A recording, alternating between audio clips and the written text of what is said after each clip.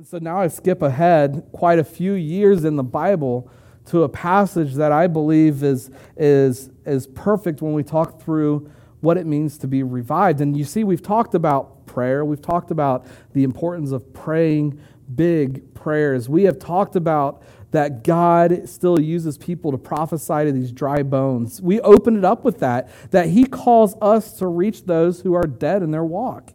And that even the slightest of whispers can then deem life necessary and big things begin to take place. And so we have walked this walk of revival and what it looks like and that God is always there in the fire. And I love it because time and time again, we see that God is the God of literally everything.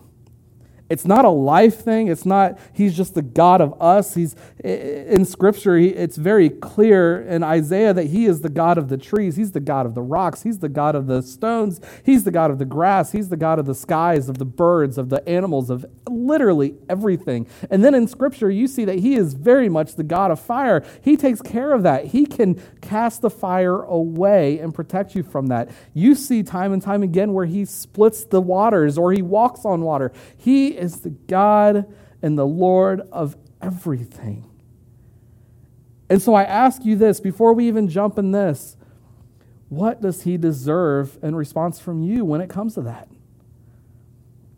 And so I think about that, and I think about what's going on and how things are happening in revival for us, and people have come to know the Lord, and we praise God dearly for that. That's exciting. People are getting baptized, and people are sharing His gospel, and that's incredible. But you know what? That sometimes can be very short-lived. Sometimes we just get on this spiritual high, but I'm challenging you is that this is a time to get yourself right with the Lord.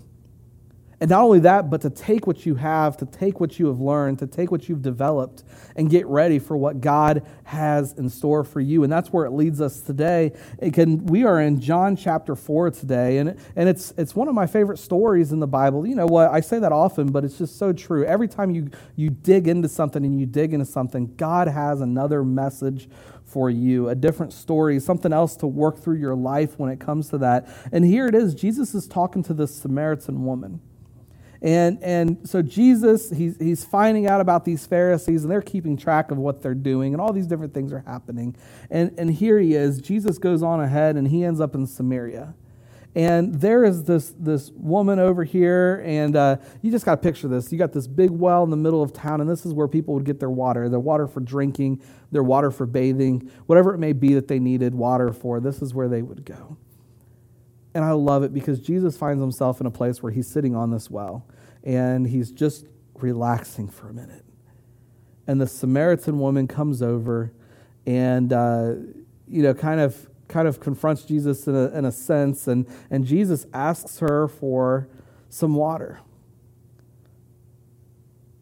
Well, she was a little dumbfounded by that question because Jews did not really relate. Jesus didn't really talk to or anything with the Samaritans. And so why would this Jewish man be asking for something like this? And so all of a sudden you go on and you begin to read through of what it looks like. But the question simply is this: who do you associate yourself with? And I want you to seriously think about that for a minute. Who do you associate with? Because here she is saying, Jews don't talk to us. Jews are too good for us. They don't correspond with us. Why are you talking to us? And so I ask you that one and simple question: who do you associate with? Because when the Samaritan woman in verse 7 came to draw the water, Jesus said to her, "Will you give me a drink?" His disciples had gone to the town to buy food, and the Samaritan woman said to Jesus, "You are a Jew, and I am a Samaritan woman. How can you ask me for a drink?" Jesus answered her, "If you knew the gift of God and who it is that asks you for a drink, you would have asked him, and he would have given you the living water." You see, we stop right there for just a minute. And I absolutely love this because here he is, Jesus is just talking to this woman. He's showing her worth and her value just in the words. Simply, look, I'm not separating this. I'm not putting a label on who you are and and who it is that you walk with. Like, I'm going to sit here and talk with you for a minute. And so I want to challenge us to have that conversation. Because Jesus starts that conversation in verse 10. I'm going to start there again. If you knew the gift of God and who it is that asks you for a drink, you would have asked him, and he would have given you the living water. And then he goes on from there in verse 11. The woman says, "Sir, you have nothing to draw with, and the well is so deep. You've got nothing. How do you expect to get water? Where can you get this living water? Are you greater than our father Jacob, who gave us the well and drank from it himself, and as he did for his livestock?" And Jesus answered, "Everyone who drinks this water will be thirsty again. But whoever drinks the water I give them will never thirst. Indeed, the water I give them will become in them a spring of water welling up to the eternal life." There are about 100 sermons that you can preach from this. But I believe right now, in this time of revival, the biggest thing that we can learn from this is to simply have that conversation. So many times in our walks, so many times we get so worried about that conversation. We get worried about stepping on somebody's toes or somebody not agreeing with what we believe in or somebody not agreeing with what we might be saying. And so therefore, we don't say it because that's against social norms. That's against what we believe. It's against everything that society tells us. And so we are afraid to have that conversation. We don't have that conversation. And so I want to challenge you in this time of revival to pray bold, but in the same time, have those bold conversations. Here Jesus is, I believe he was kicked back having a good conversation with this woman, and she was just dumbfounded that he would even talk to him at this point. And so I challenge us that we need to have this conversation because it goes on.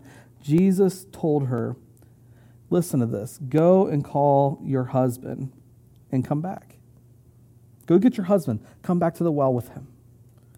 And Jesus knew what he was saying at this time because listen to this. She says this, I have no husband. And Jesus said to her, you are right when you say you have no husband. In fact, the fact is that you have had 5 husbands, and the man you now have is not your husband. What you have just said is so true. Then she says, sir, I can see that you're a prophet. I can see you're a prophet. You can see what happened. You can see the things that went on. Listen, I'm going to tell you this. Sometimes the truth can be hard. Sometimes people might point something out in your past, but it's your testimony. It's what sets you apart. And I absolutely love that because here it is. This woman is sitting here talking to Jesus, and she has no idea who she's talking to. And we're going to see that here in just a minute, that she really has no idea who it is that she's having a talk with. And she's even waiting and excited in anticipation for what's to come from the Savior. And here he is talking to her and literally lays out the truth to her. And I want to tell you this, that sometimes that truth needs to be revealed to you again. Sometimes you need to be able to hear that. Sometimes you need to see the reality of what life looks like because it made you stronger. I believe that my past made me who I am today, and there's a purpose for that. There's a reason for the things that happened. There's a reason for the different things that took place in my life in the past, and they lay out a testimony that will help and develop others. So you see this woman, God uses women many times in Scripture, and I absolutely love that because he's using literally everybody. And what's so important about this is that here he is, God in the flesh, talking to this woman that no Jew would ever have a talk with, and he is telling her about life and how it can be and how it can be everlasting if you just have this water. And here he is having this talk with her. And it moves on, and I love this because as they continue to talk, this woman says, I can see that you're a prophet. Our ancestors worshipped on the mountain, but the Jews claim that the place where we must worship is in Jerusalem. Woman, Jesus replied. That's a whole sermon in itself. Woman, Jesus replied. But here it is. Believe me, a time is coming when you will worship the Father neither on this mountain nor in Jerusalem. You Samaritans worship what you do not know. We worship what we do know, for salvation is from the Jews. Yes, salvation is from the Jews. He is salvation. He is literally there in the flesh. And I love it because he is standing on the truth. And this is where he's at. He is telling her the truth and the reality of what things are. And she still has no idea who she is or who he is. And this is incredible. And I want you to think about this for a minute, because sometimes we need to have those talks. And I want to tell you to stand on the truth. Don't reinvent the wheel. Don't try to make something up. Don't try to make something out of it that's not. So many times I believe that Christians are so guilty of making things and taking things and transforming things to fit their need and to fit the need of the conversation. But do not do that. Stand firm on the truth and the reality of what it truly is. Do not go and reinvent the wheel. Not too long ago, maybe a year ago, my wife and I were driving in our car and we saw this bumper sticker. And the bumper sticker had the scripture on it. It had a saying, I can't remember what it was, and then it had this scripture on it. We were like, really? That scripture says that? Like, this is incredible. This is the coolest thing ever. Let's see. And so we real quick pulled up the Bible, and it had no relationship to it. Like, that scripture was so manipulated to match what it is that they were trying to make happen on that bumper sticker. It was incredible. But it doesn't stop there. I hear it time and time again. In fact, I've heard it from stages where preachers are preaching. I have heard it on podcasts. I have heard it live on different things. I have seen it from people. It is the scariest thing that we can get ourselves into, because we are teaching false words. And so here Jesus is. He's teaching her the word. He's telling her what's going on. And then I absolutely love this, because we're going to start back in verse 23. Yet time is coming, and now has come the time when the true worshipers will worship the Father in the Spirit and the truth. For they are the kind of worshipers the Father seeks. God is spirit, and his worshipers must worship in spirit and in truth. Be truthful. Give it all that you have. Then in verse 25, the woman said this. Listen to this. I love this. This is one of my favorite parts of this. I know that Messiah, called Christ, is coming. When he comes, he will explain everything to us. I love that conversation. She looks at Jesus and he's telling her, like, she's telling him this. Like, hey, this Messiah, Christ, is coming. Like, he'll explain it to us. Like, this is cool. We're having this talk. We're bridging this gap that's been here that our people don't talk together. We don't talk things out, but here it is. We're bridging this gap. And when the Messiah comes, he'll explain it to us. He'll tell us all about this living water. He'll tell us all about these different things. And then all of a sudden, I love it, because Jesus is just sitting there. He's had this whole time. He could have just told her straight from the beginning, like, hey, yo, I'm the one they call Christ. Like, give me some water, please. Like, come on now. But he didn't. He didn't throw that out there. He heard her out. He had that talk. He had that conversation. Because then in verse 25 or 26, he says this. Jesus declared. It wasn't he said it. Jesus declared, I, the one speaking to you, I am he. The one that you're waiting on, the one that you're waiting for answers from, I am he.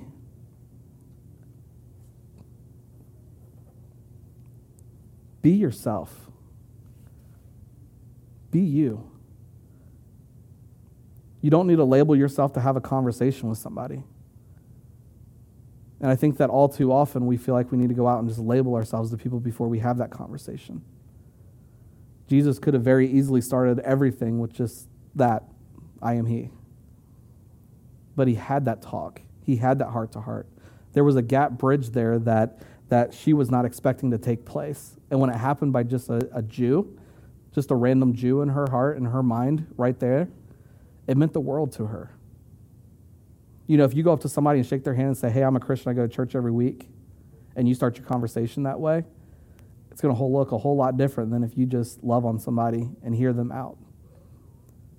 And so here's my challenge in revival. We've talked about how God protects you. We've talked about how we interact with God. We've talked about the way that God works and how he chooses to use us. But we're winding down in this series, in this time. And like I said, there's 100 different scripture or sermons we could have preached from this. But what I believe in this time, in this day, the most important thing that we can learn from this is to have that conversation. Have that conversation. Don't be afraid to talk. Don't be afraid to have that talk and to tell people about what is bigger and what is there for you. We're all too often too afraid to have that talk, to have that journey, and we don't know where to start. You can read this scripture over and over again. Jesus started with a drink of water. Can I have a drink of water? I'm thirsty. Would you like to get dinner? Would you like to grab a coffee? Conversations start, and then big things can begin to happen. I'm excited to see what God has in store and God has planned for us as a church as we continue in this time. But I want to challenge you in this time to really focus in on what it is that God has for you. Who is it that he is calling you to talk to? I want to challenge us as a church to the same thing that I used to challenge my youth group to. We're adults. A lot of us that are watching right now are adults. And I'm going to challenge you to this because you're driving. Most of you watching this, if you're an adult, you're driving. Who can sit in your passenger seat on a Sunday morning? Who can sit in your rear seat on a Sunday morning? On a Tuesday night when you come to Bible study? Where can that conversation begin? Who is it that you can pick up and bring? Who is it that you can pick the phone up and give a call to and ask them to show up and sit with you? It's that conversation that starts, and then big things begin to take place. We have testimony after testimony. Next week, you're going to hear one of them, where it started simply with an invite to come to church, the coming to church just to satisfy a friend, all of a sudden then to surrender their heart to Jesus, and now are getting baptized. And you're going to hear that testimony next week, and I'm excited about that. But it starts with that conversation.